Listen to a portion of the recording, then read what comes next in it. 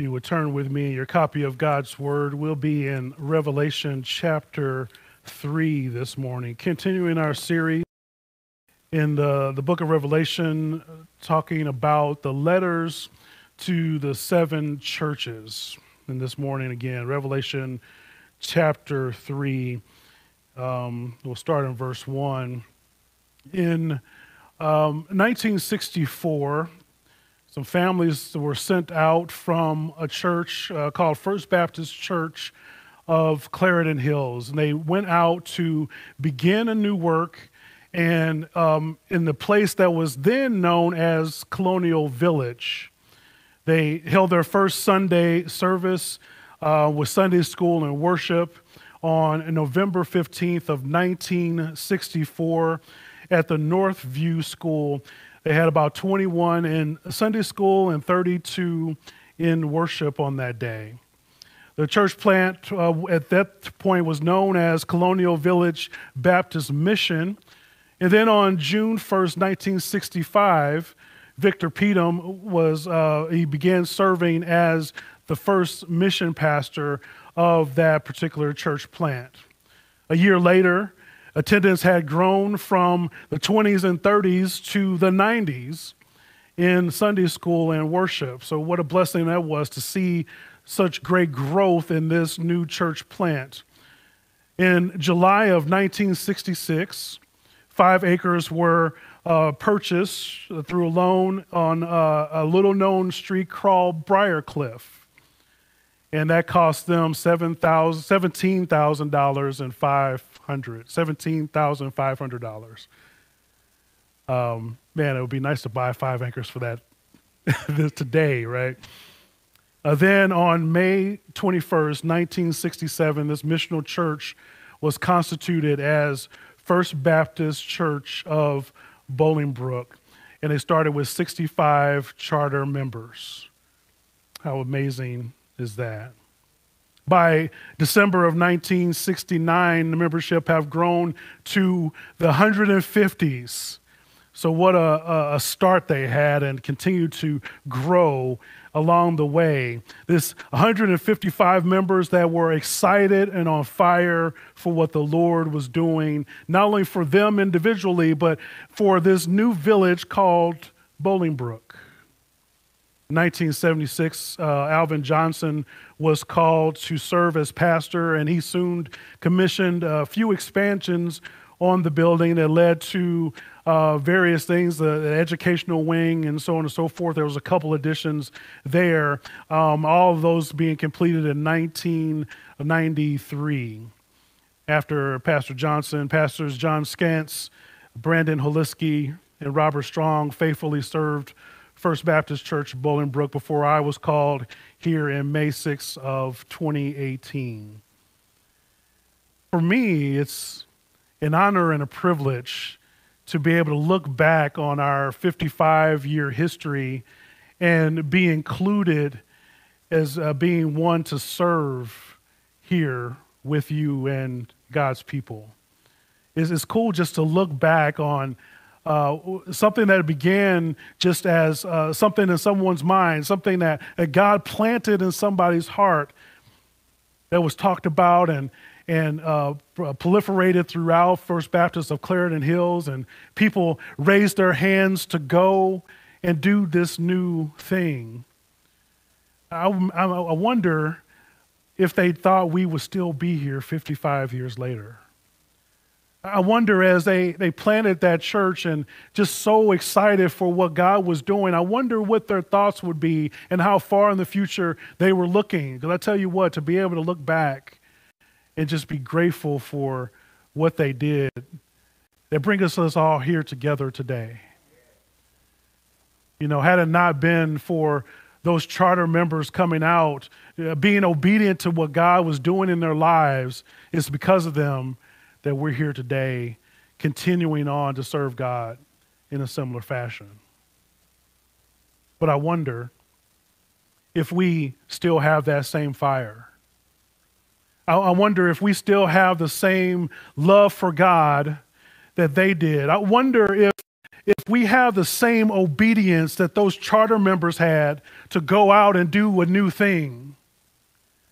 I wonder if God called us to do something that was above and beyond what we think or expected, something that was uncomfortable for us. I wonder if we would have the same fervor to reach out and do what those folks did from First Baptist Clarendon Hills. I wonder if we have the same love for the community. There was a reason that they were able to grow in membership. Can you imagine 155 people in this room? Do something for, look around and imagine, no, for real, look around and imagine what that would look like to have 155 people in this room here this morning. Imagine what our worship would look like if we had people just on fire for the Lord and what he was doing. And just being so grateful that we were able to make it here, that they couldn't contain themselves. Imagine for a minute that people will be so excited to have a place to come and worship that they as soon as they left here, they couldn't stop from telling other people about it, about the wonderful time that they had at worship, and that they would seek out other people and understand where they are spiritually and say, well, if you don't have a church home, come with me next week. I'll come pick you up. Because the worship that we have and our time in prayer and the acknowledgement of who God is and what he's doing is unmatched. I wonder what that would be like. I believe this morning as we look at a letter to one of these churches here in Revelation, I can't help but see some similarities. As I was working through this and praying on this text all week, man, it brought me to tears several times. Just looking at this church and seeing where they are and seeing ourselves in the church. Revelation 3. We'll start here in verse 1. Hear God's word reads, and the angels of the church of Sardis wrote, the words of him who has the 7 spirits of God and the 7 stars. I know your works. You have the reputation of being alive, but you are dead. Wake up and strengthen what remains and is about to die, for I have not found your works completely in the sight of my God. Remember then what you have received and heard, keep it and repent.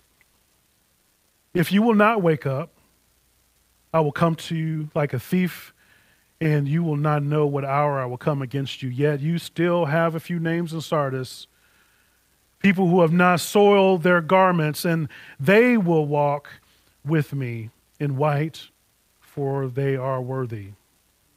The one who conquers will be clothed thus in white garments, and I will never blot out his name out of the book of life. I will confess his name before my Father and before his angels. He who has an ear, let him hear what the Spirit says to the churches. Let's pray. Heavenly Father, what a wake-up call we have here today, something that not only the church of Sardis needed at the time, but I would also say a word that we need to hear today. Father, just reading in this letter, I just hear you calling us and shaking us out of our slumber, asking us who are here today, wake up. And I pray that we would heed your warning, that we would take the example that you laid for us, and that we would be awakened here this morning and go out of this building on fire. Lord, speak to us through your word. Transform our minds and hearts so that we can work for you, that we can hold your name up on high. that people would be able to know the name of Jesus because of what you've done for us. Father, hide me behind the cross so people might see more of you and less of me. May the words of my mouth and the meditations of my heart be acceptable in your sight, my Lord, my strength, and my Redeemer, in whom I trust. It's in Jesus' name we pray this. Amen. So here we are with a letter to the church in Sardis. Now, Sardis was an ancient city, and they were about 30 to 40 miles southeast of Thyatira, the church that we talked about last week. The city sat on top of a hill, and so they were kind of insulated from being attacked and being taken over and things of that nature. They were safe from armies that would seek to take over their particular city. And so because of that and other things that they had going for them, Sardis, they had it all right. They were pretty wealthy because of the Pactolus River, which was filled with gold.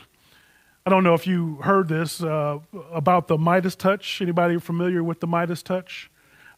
If you don't mind, let me take you on a brief side quest, and I want to tell you a little bit about that. The Midas touch is a saying that is used to describe the ability to make everything that someone is involved with become successful. We might say he has this knack about them that whatever they touch turns to gold. This comes from a story in Greek mythology where a person named King Midas asked a Greek god named Dionysus to grant his wish that everything that he would touch would turn to gold. Now, he was very excited when he had his wish granted to him. He went and touched a chair. He went and touched his nightstand, and they turned to gold. He's like, oh, this is going to be awesome. I'm going to have all the riches that I could ever dream or imagine because I have this touch that whatever I touch turns to gold. But he ran into an issue when he got hungry. He picks up a grape, and before he could get it in his mouth, it turned to gold. What am I going to do with that? How am I going to eat? You might have seen some pie eating contests where you have your hands behind your back. I imagine that's what he had to do in order to eat. But this came to a head when his daughter came into the room. She had been away, he loved her and missed her, and he couldn't help himself. He reached out and hugged her, and she turned to gold. It was at that point he realized this is more of a curse than it is a blessing, because I'm not able to enjoy the things I usually enjoy, the things that I love. I'm hurting the people that are closest to me. So he goes back to Dionysus and said, hey, can you reverse this? Like, it's not really working out. I have some buyer's remorse. What can we do about it?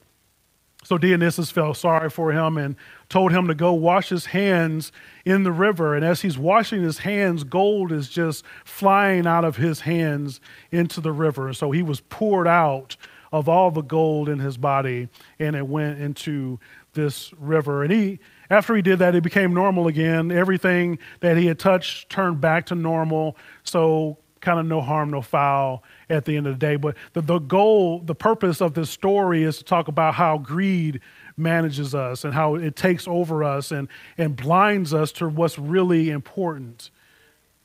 So that's what we see through the story of King Midas. But why do I bring this up in the midst of this? You might be wondering, because this story is based on this river right here. This Pactolus River is what was filled with gold around Sardis. And that's where this Greek mythical story came out of. So that's the tie-in here. So thanks for indulging me as we go on that short side quest. But I thought that was interesting. This letter here to the church of Sardis, it starts with this figurative description of Jesus as he holds 7 spirits and 7 stars, referring to his omnipresence, his authority and power, as well as the angels of the churches. And he says, even though this church looks to be alive, They're up and doing things and they're active. They're actually spiritually dead. You're like zombies walking around doing whatever it is that you do, but in actuality, inside and out, you are dead. Their lethargy and their deadness is a result of sinful behaviors and worldly attitudes. They went to check the box and like, well, we've always gone to church and we've always done these programs. We're just going to keep doing those things because those things are good, but their heart wasn't connected to them. They were just following on, doing what they've always done. There's a general apathy where people aren't committed to growing spiritually. There's a lack of discipleship that's taking place. There's a lack of love and commitment to their community.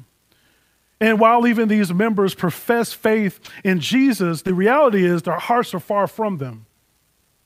Their hearts are not such that they are doing everything they can to follow Jesus and look and see the errors of their own ways. This church is just going through the motions, doing whatever, for whatever reason. And Jesus comes to them and says, wake up. Wake up. This is the fifth of the 7 letters to Revelation. Here in this letter, I want you to notice there's no persecution in Sardis like we saw in Smyrna. Smyrna was continuously being persecuted, and they had to protect against that. You would notice here in this letter, there is no false teaching like we saw in Pergamum, where Pergamum was doing all the right things. They were alive, but they let false teachers in to lead them astray. We don't see any of that in Sardis. And in fact, I really want you to key in on this. This is really telling. Because of the state that the church of Sardis was in, Satan didn't even consider Sardis worthy of spiritual assault. Satan looked at this church and like, they're doing bad all by themselves. I don't need to do anything here.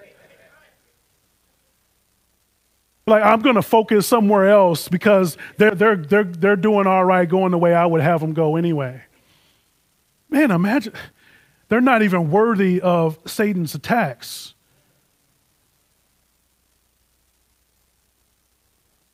Verse 2 says, wake up and strengthen what remains and is about to die.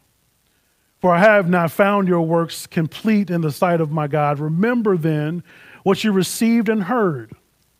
Keep it and repent. If you do not wake up, I will come like a thief, and you will not know what hour I will come against you. Jesus is telling the church that they need to abandon their sinful and worldly behaviors and live a godly, pure life. They didn't have all the distractions that we have today. I mean, we got Netflix, we got Twitter and TikTok and cable, and, we could do whatever it is we want. We can go out to the Park District and be walking around. We got bars and clubs and restaurants. We got so much that is distracting us, but the Church of Sardis didn't have a fraction of those things. But yeah, still, even they were sidetracked. They were distracted from what was important. We see the same instruction in the book of Romans, Romans 13 and 11. It says, beside this, you know the time that the hour has come for you to wake from sleep. For salvation is nearer to us now than when we first believed. Or Ephesians 5 and 14, for anything that becomes visible is light. Therefore I say, awake, O sleeper. Arise from the dead, and Christ will shine on you. Look carefully then how you walk, not as an unwise, but as wise, making the best use of time because the day. Let me go back. It says, awake, O sleeper, and arise from the dead, and Christ will shine on you. Look carefully how you walk.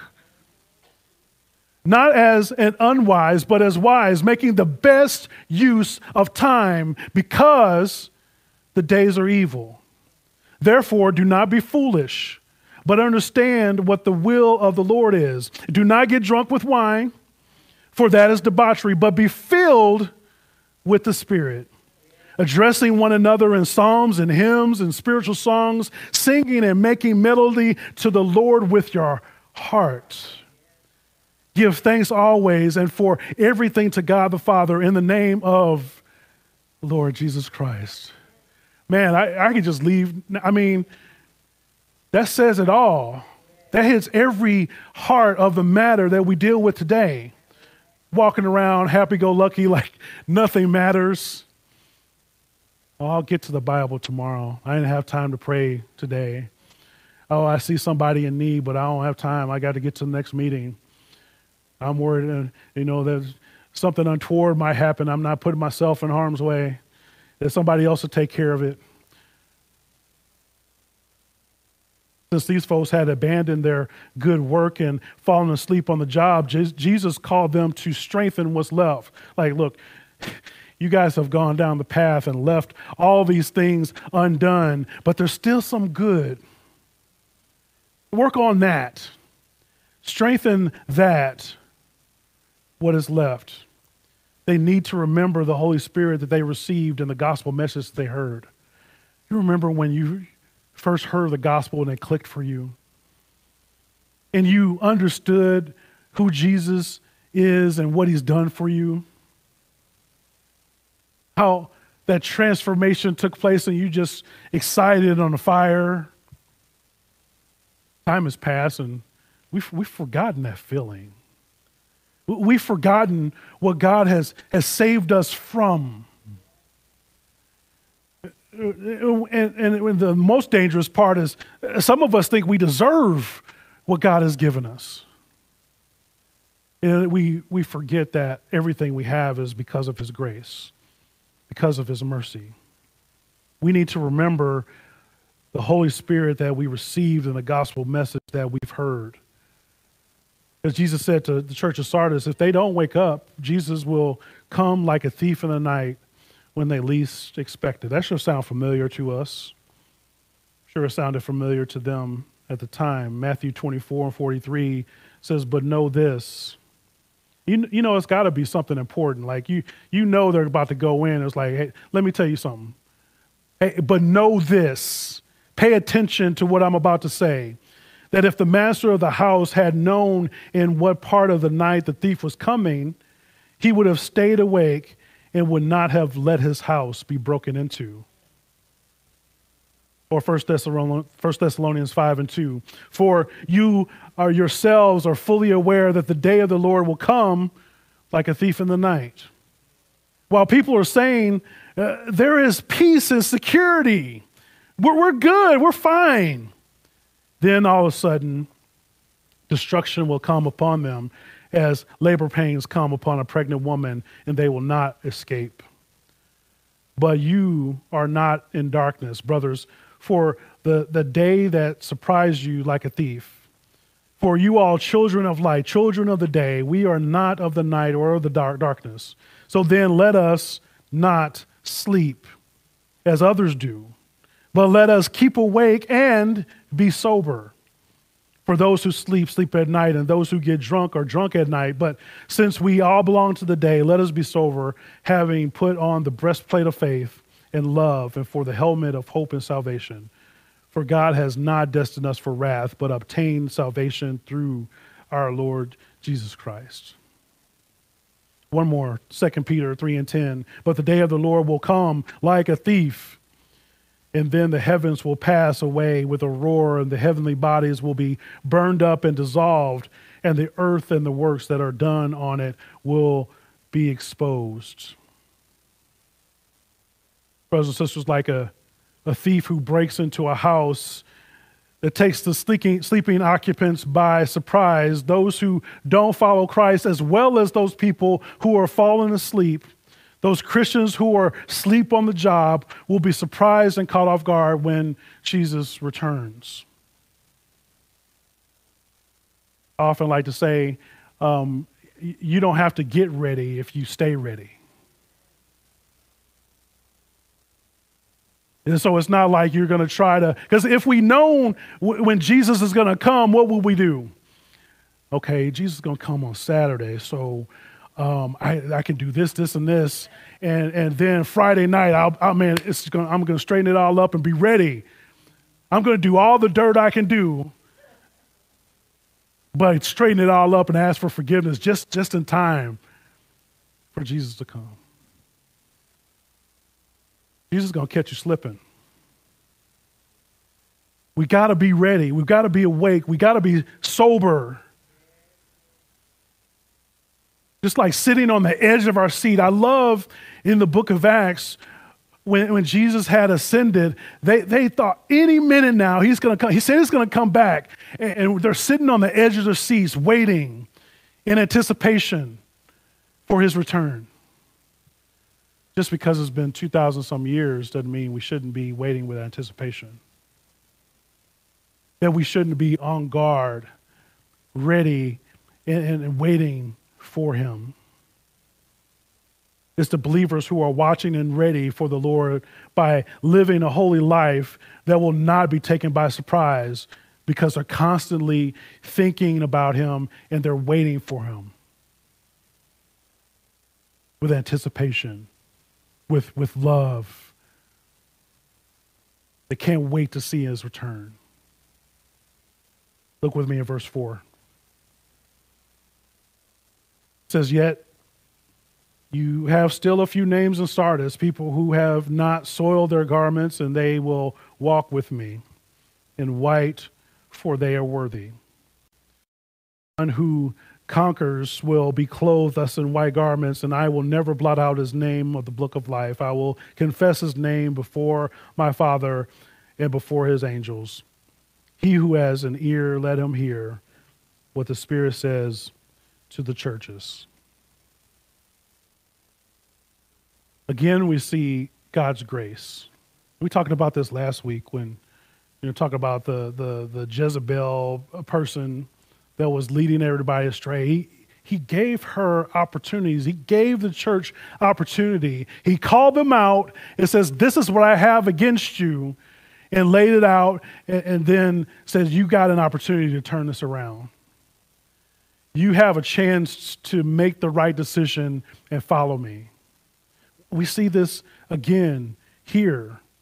There's a few people who didn't fall for this. There's a few people who stayed steadfast.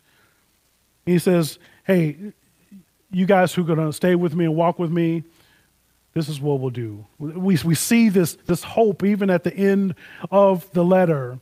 The small minority of the people in the city who remain true to Christ and have avoided this sinful behavior that everybody else is getting wrapped up in. That maybe they can go and talk some sense into those folks who have been led astray doing whatever. But if not, then at least these folks will be dressed in white and they will walk with Jesus until the end. White garments like this typically symbolize purity in their deeds. That they would be walking with Christ and accept him, the gift that he gave when he gave up his life for them on the cross. That his righteousness will be counted towards their righteousness. That when God looks at them, when God looks at us, if we remain steadfast and faithful, that it's not our transgressions that he sees, but he sees the righteousness of Christ. That we are covered by the blood of Jesus. And because of that, get to spend forever and eternity with him.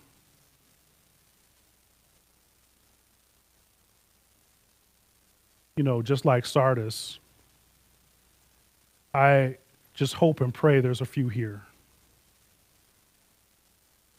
I hope and pray there's a remnant or at least a small minority of people who remain steadfast and faithful to Christ in doing what he's called them to do. And this is what breaks my heart. This is, as I'm studying this and I'm praying over it this week, man, I'm weeping for each and every one of you.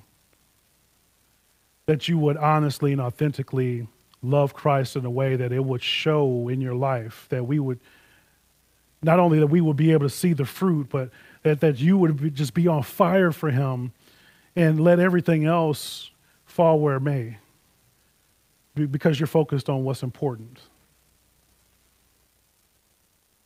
And that's Jesus and his calling on your life.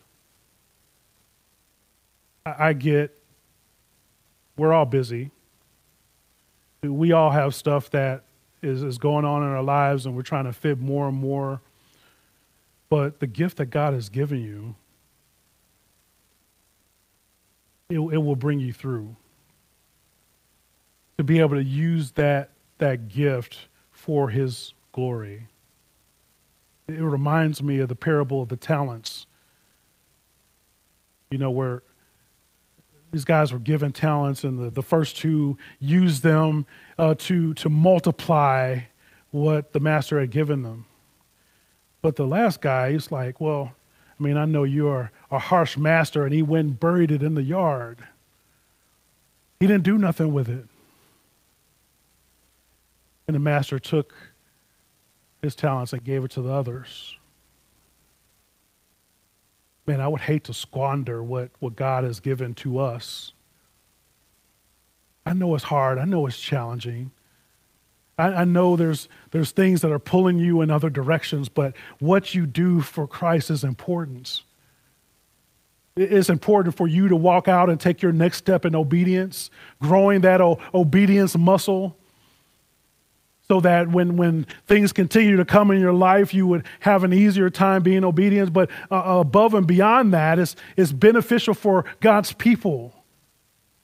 That people are being blessed because of your step in obedience.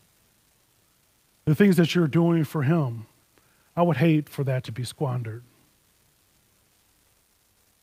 I think about all the years I spent running from the Lord, running from his calling on my life. And I can't help but think, man, what if I had done what he's called me to do from the start? I wonder who could have been blessed because of him using me earlier, sooner. I know that everything happens with God and his timing, and that he does everything for the good of his people and his glory. But I can't help but wonder, like, all those people I came into contact with, I wonder what they missed out on because I didn't want to step up to God's call on my life. Whatever God has called you to, whatever gift he's given to you, I want you to know and understand that it's not insignificant. That every gift matters. Everything that he's called you to do matters to the kingdom, and it has an impact. Even when you're tired and weary, God will give you the strength and courage that you need. And I'm speaking from experience. You know, when I was called as pastor, one of the things that I wrestled with for a while, because I'm like, I don't have time. I've got a full-time job, and I've got a family, and I've got other things. I don't know how I can also shepherd a church. And I was reminded that God's strength would be made known through my weakness. And I don't know how it happens, but it does, that I'm able to spend some time with him in prayer and be thinking about what you all need to hear, how you need to be encouraged and equipped, and discipleship, discipling other people, and counseling, and all these other things. I just give it over to the Lord, and he makes it happen. Sometimes I'm tired. Sometimes I struggle. We had men's breakfast yesterday, and it was hard to get out of bed yesterday. To To be honest with you, I was a little late. But God is so good, and he provides for his people. And I know that he's going to work all these things out in your life. And what we have to look forward to is our reward in heaven. I talked about how great it would be to see hundreds of people here in this room, but imagine for a second what heaven's going to be. Imagine for a moment what that would look like to be with the Father forever in eternity in heaven. You won't be thinking about how tired you were, the long hours you had to work, the people that said some unkind words to you. I imagine that you would just be so excited to be in the presence of the Lord that nothing else will matter. And I got to tell you, being obedient to him now, following after him now, is worth it. It's worth the extra time. It's worth the extra energy. It's worth having the conversations you'd rather not have. It's all worth it in the end. 1 Peter 1:23, this that you have all been born again, not of perishable seed, but imperishable, though through the living and abiding word of God.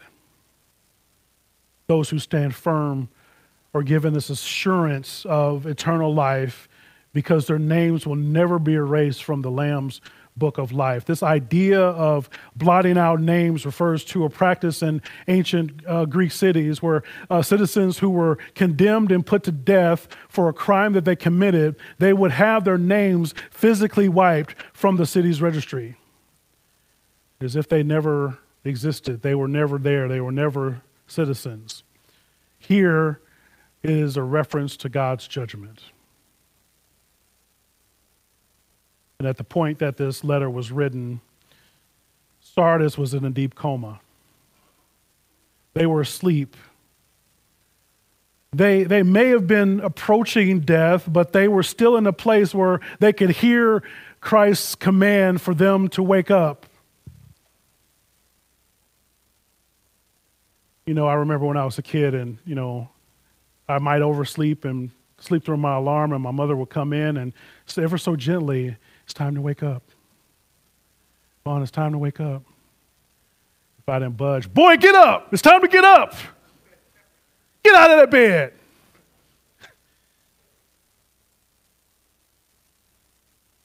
This is what I see in Christ speaking to us, Christ speaking to Sardis.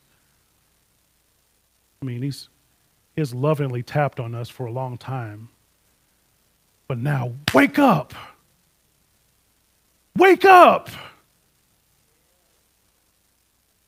There's still time for them. There's still time for us to work and to strengthen what is about to die.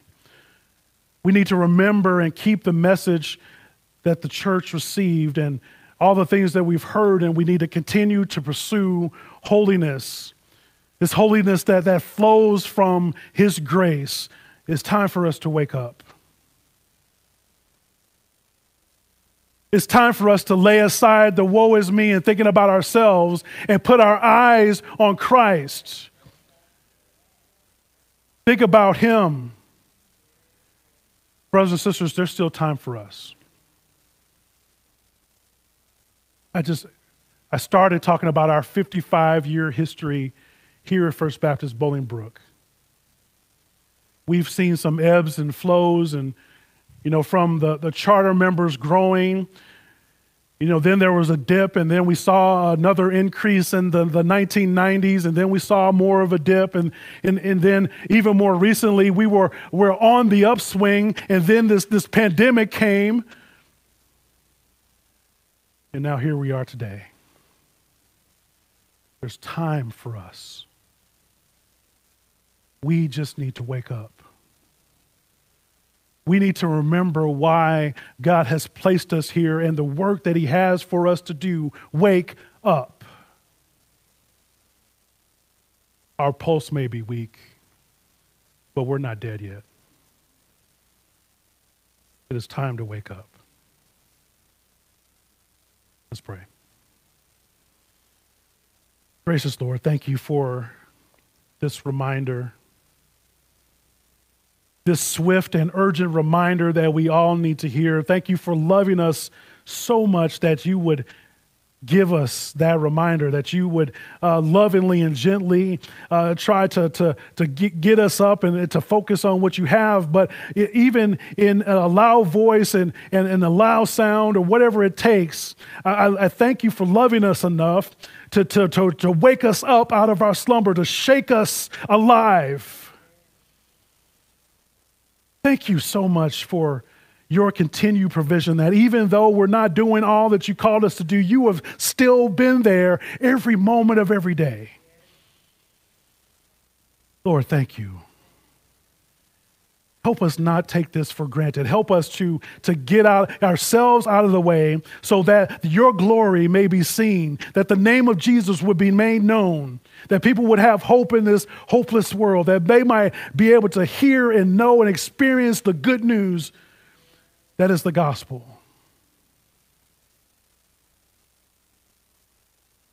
Help us, Lord.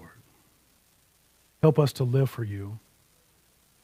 Help us to remember what is vitally important. And it's not all the stuff that we have going on in our lives, but it is you. Help us to live as if we believe it. We thank you for these things in Jesus' name. Amen.